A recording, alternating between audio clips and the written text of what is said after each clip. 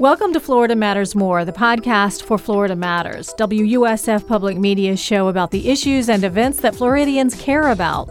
I'm Robin Sussingham, host of Florida Matters. You can hear Florida Matters Tuesday evenings at 6:30 and Sunday mornings at 7:30 on WUSF 89.7, streaming on WUSFnews.org. Support for Florida Matters More comes from the National Foundation for Transplants.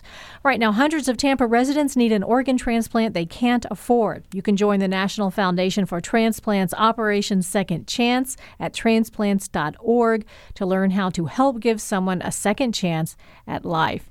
This week on Florida Matters, we're talking about the blossoming medical marijuana industry in Florida. And we're going to keep the conversation going with Kim Rivers, CEO of TruLeave. Daniel Elias is president of Pharmacology University, a medical marijuana education program, and Darren Potter is chief horticulture officer at Grow Healthy in Lake Wales. TruLeave and Grow Healthy are two of the big licensed medical marijuana growers in Florida. I want to ask you all what you think of the Joe Redner case. Joe Redner is a personality in Tampa, strip club owner, also a lot of litigation he's gone through. He's arguing for the right to grow his own medical marijuana. Darren, what do you think about that? You know, if he has won his case to produce his own medical cannabis for juicing purposes, as I understand it, and as long as he's not providing that to other patients and giving it as a medicine, as a licensed medical treatment center, I don't really personally have a problem with it. I'm sure he has his reasonings, his causes. Kim, what do you think?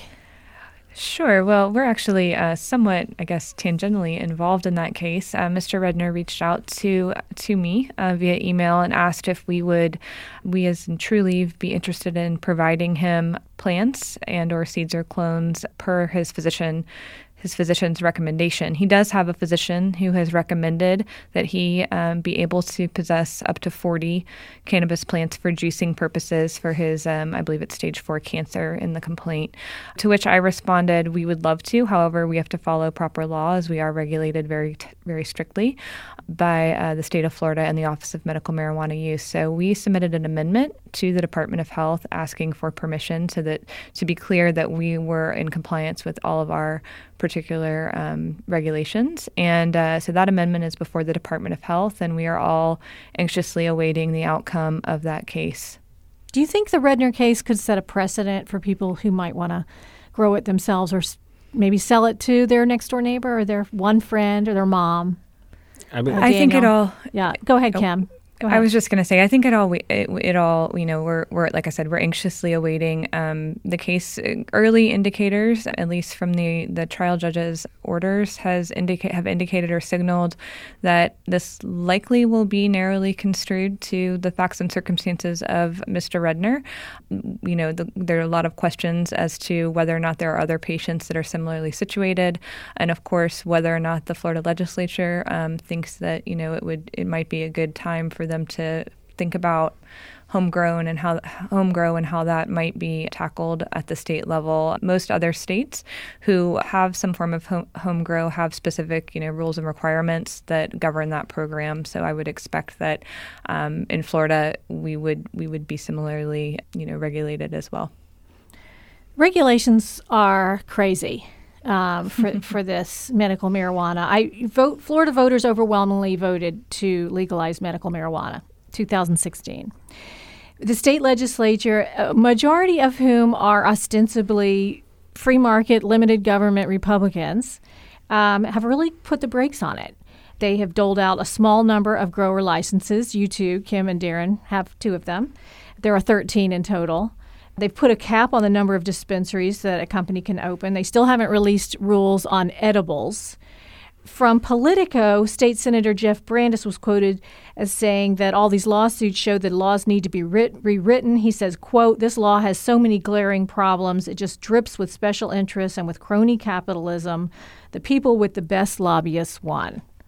I got to get your reaction to that, Daniel.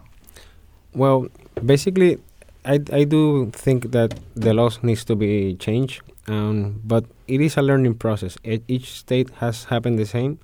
where they put what they believe that is going to be working for them, and then as soon as when the laws get in effect, then they will know which work and which doesn't. Have you seen vertical integration in other states than being dismantled, Darren? Yeah, in Colorado, in 2008, 9, and 10, I was a cultivator there that I could cultivate for patients directly, or I could sell to multiple different dispensaries, which is what I did. In July of 2010, they did away with that licensing structure, and they moved towards vertical integration. And it caused a huge problem in Colorado in that some growers weren't business operators and some business operators weren't growers, so you had a lot of failure. But they began to dismantle that vertical integration in 2013, 2014, and now there are multiple different licenses and stages as a processor or a cultivator or a dispensary. Kim, what do you think? Go ahead, tell us. Such a touchy spot for us, isn't it, Kim? Yeah, right. So, and regulations are an a necessary evil for this business, simply because of the federal versus states positioning on it. So I don't think that we're going to see an environment where it's strictly, a non-regulated type of industry. I don't think that there's a precedent for that in any of the states across the country. I think that Florida is continuing to evolve. I think that we're going to continue to see more activism and involvement from the people, quite frankly. I mean, you're correct in that Florida passed with 71.2% of the population voting in favor of a medical cannabis program. So as that gets into the bloodstream, as folks become more familiar, and as your neighbor, your sister, your mother, your grandparents become medical cannabis users and see the benefits firsthand, I think that the conversation will begin to shift. It has begun to shift, even at the legislative level. I mean, there are so many conversations that 3 years ago, folks who were staunchly opposed to, now when you have that personal story or personal experience, it tends to change your perspective. And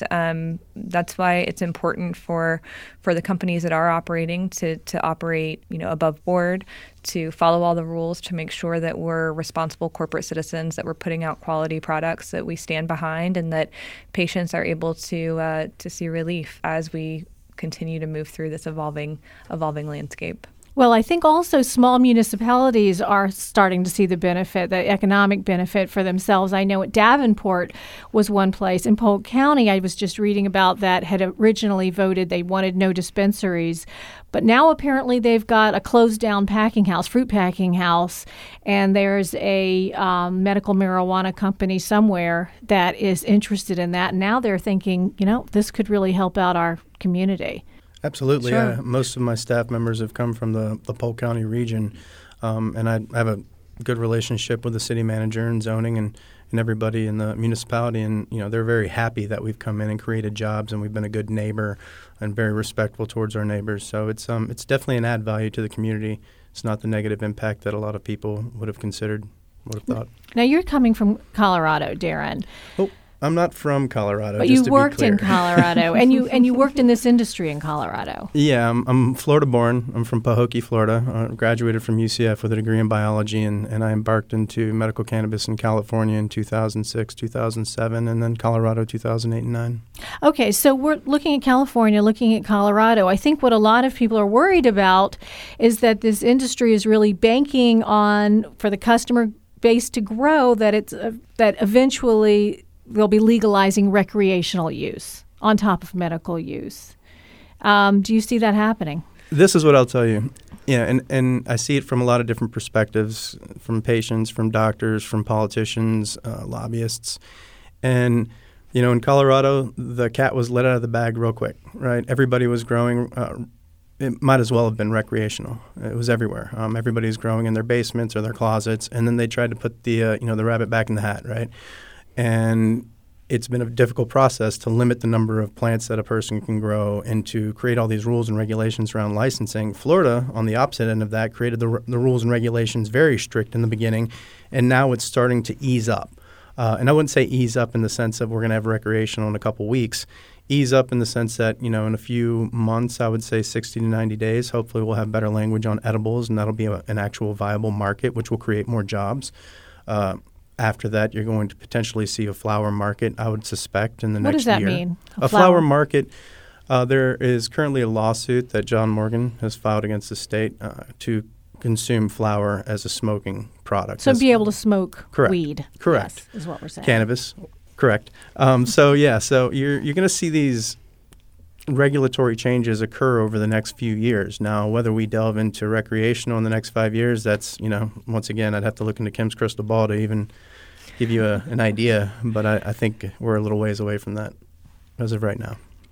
What do you need to grow it? Does it grow in does marijuana grow in a greenhouse only? Can you plant it in the ground?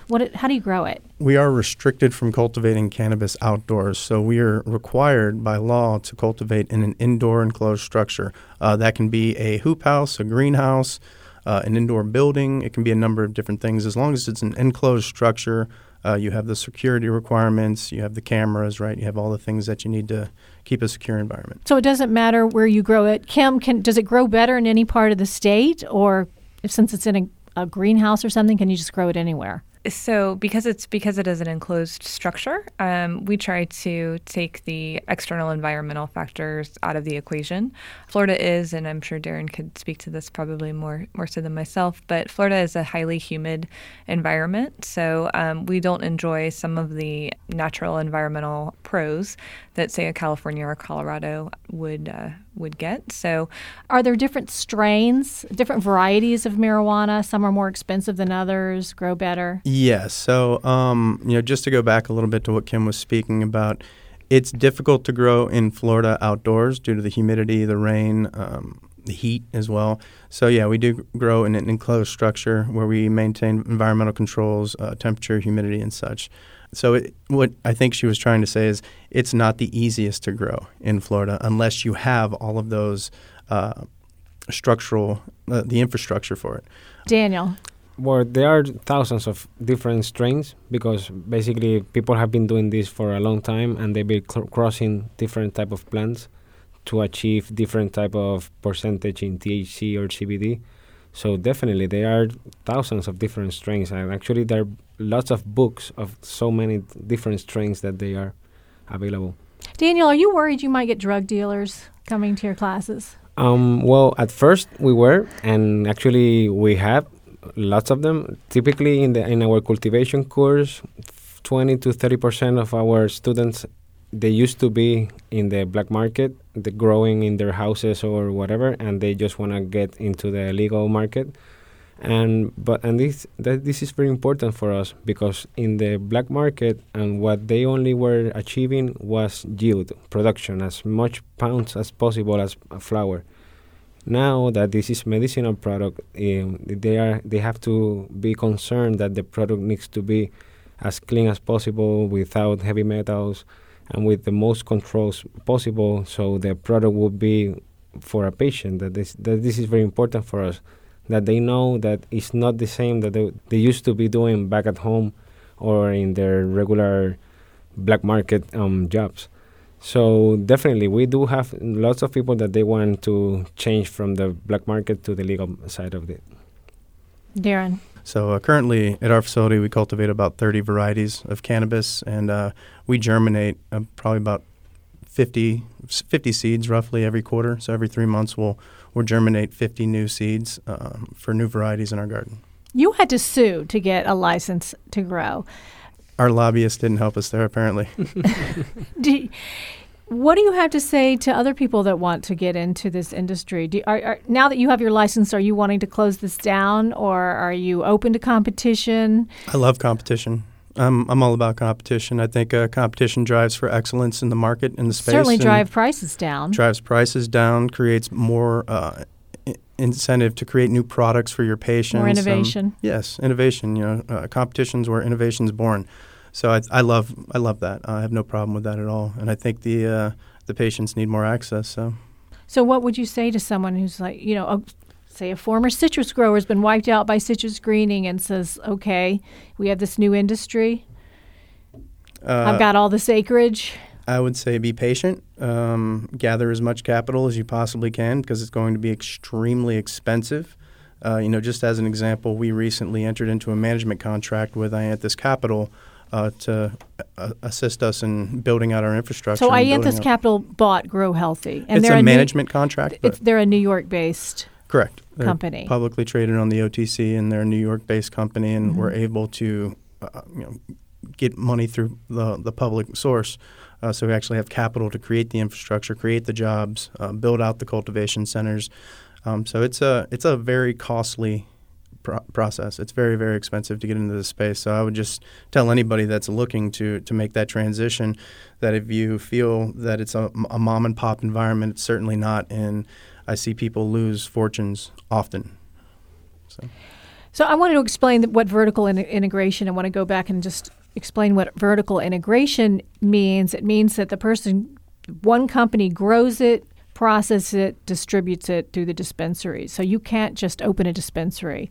You can't just say, open up a chemical plant that processes it. You have to do the entire thing, which makes it a much more expensive proposition. Yes, very, very expensive. And it's not all states are like that. Puerto Rico, Daniel's not like that. You own a dispensary. Yeah, in Puerto Rico, you could own one of the 3 licenses. Or you can have the vertical integration. You could have the actually if you have enough money. Exactly, because an investment for the 3 different licenses, so you can have the vertical integration. We are talking about around $5 million just for having a small shop.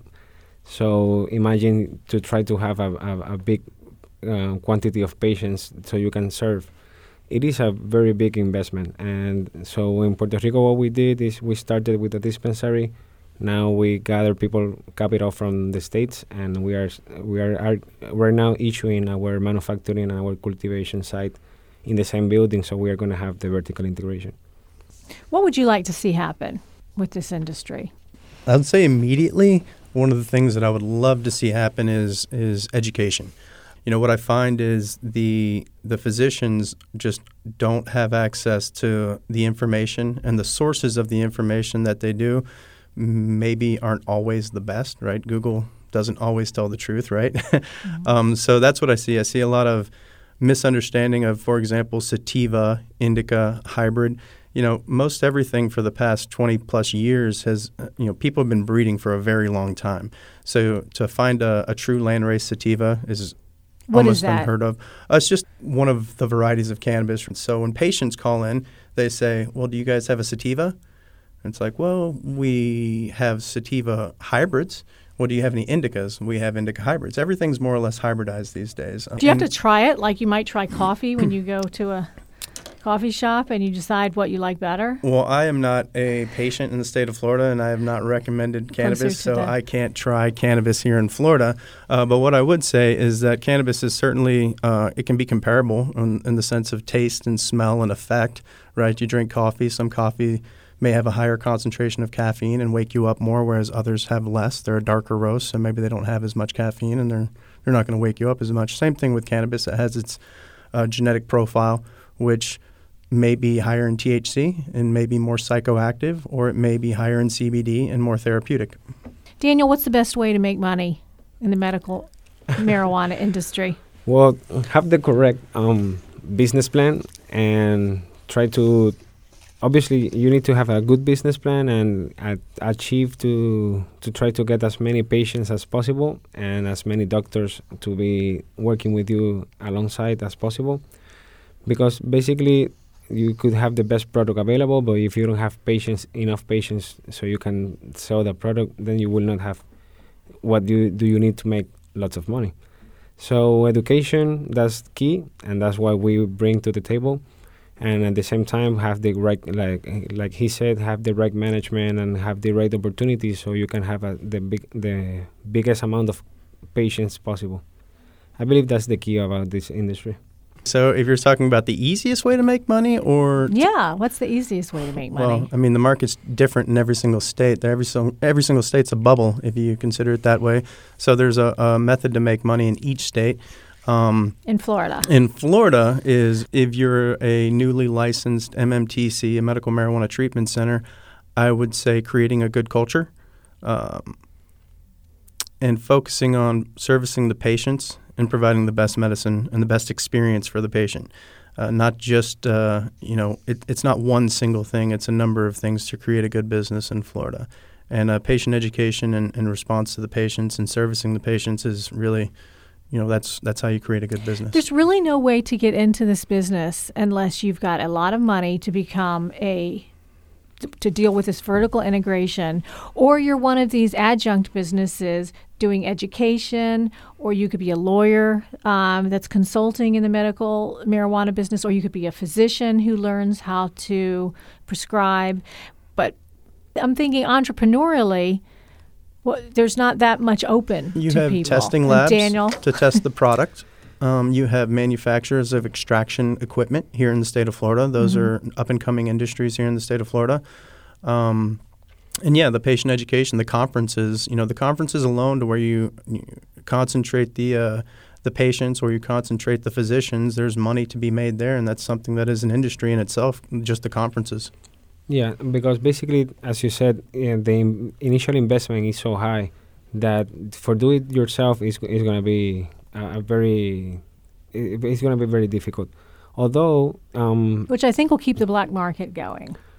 Well, the black market is never going to be out of it because even in other states, it is a different experience, and that type of product has their own clientele, and they are going to keep buying that product, even though typically it will change, and maybe the younger kids will stop buying to their dealers and getting into the dispensaries if they become recreational. But the black market is going to keep the same way. What it's going to do is going to lower the cost. That's going to be changing in between the black market and the recreational or medicinal cannabis market. Thank you. Daniel Elias, president of Pharmacology University, and Darren Potter, chief horticulture officer at Grow Healthy in Lake Wales. Thank you very much for being here. Thank you. It has been a pleasure. Thank you so much for being with us, Cam. Bye, Cam. Oh, thank you so much for having me. Bye, guys. Thanks so much. A pleasure. And thank you all for being with us. Thanks for joining us. And listen to Florida Matters on the radio, Tuesdays at 6:30 p.m. and Sunday mornings at 7:30 on WUSF 89.7. You can always find it online at WUSFnews.org. I'm Robin Sessingham. Come back next week for another episode of Florida Matters More. And subscribe on iTunes, Google Play, and Stitcher.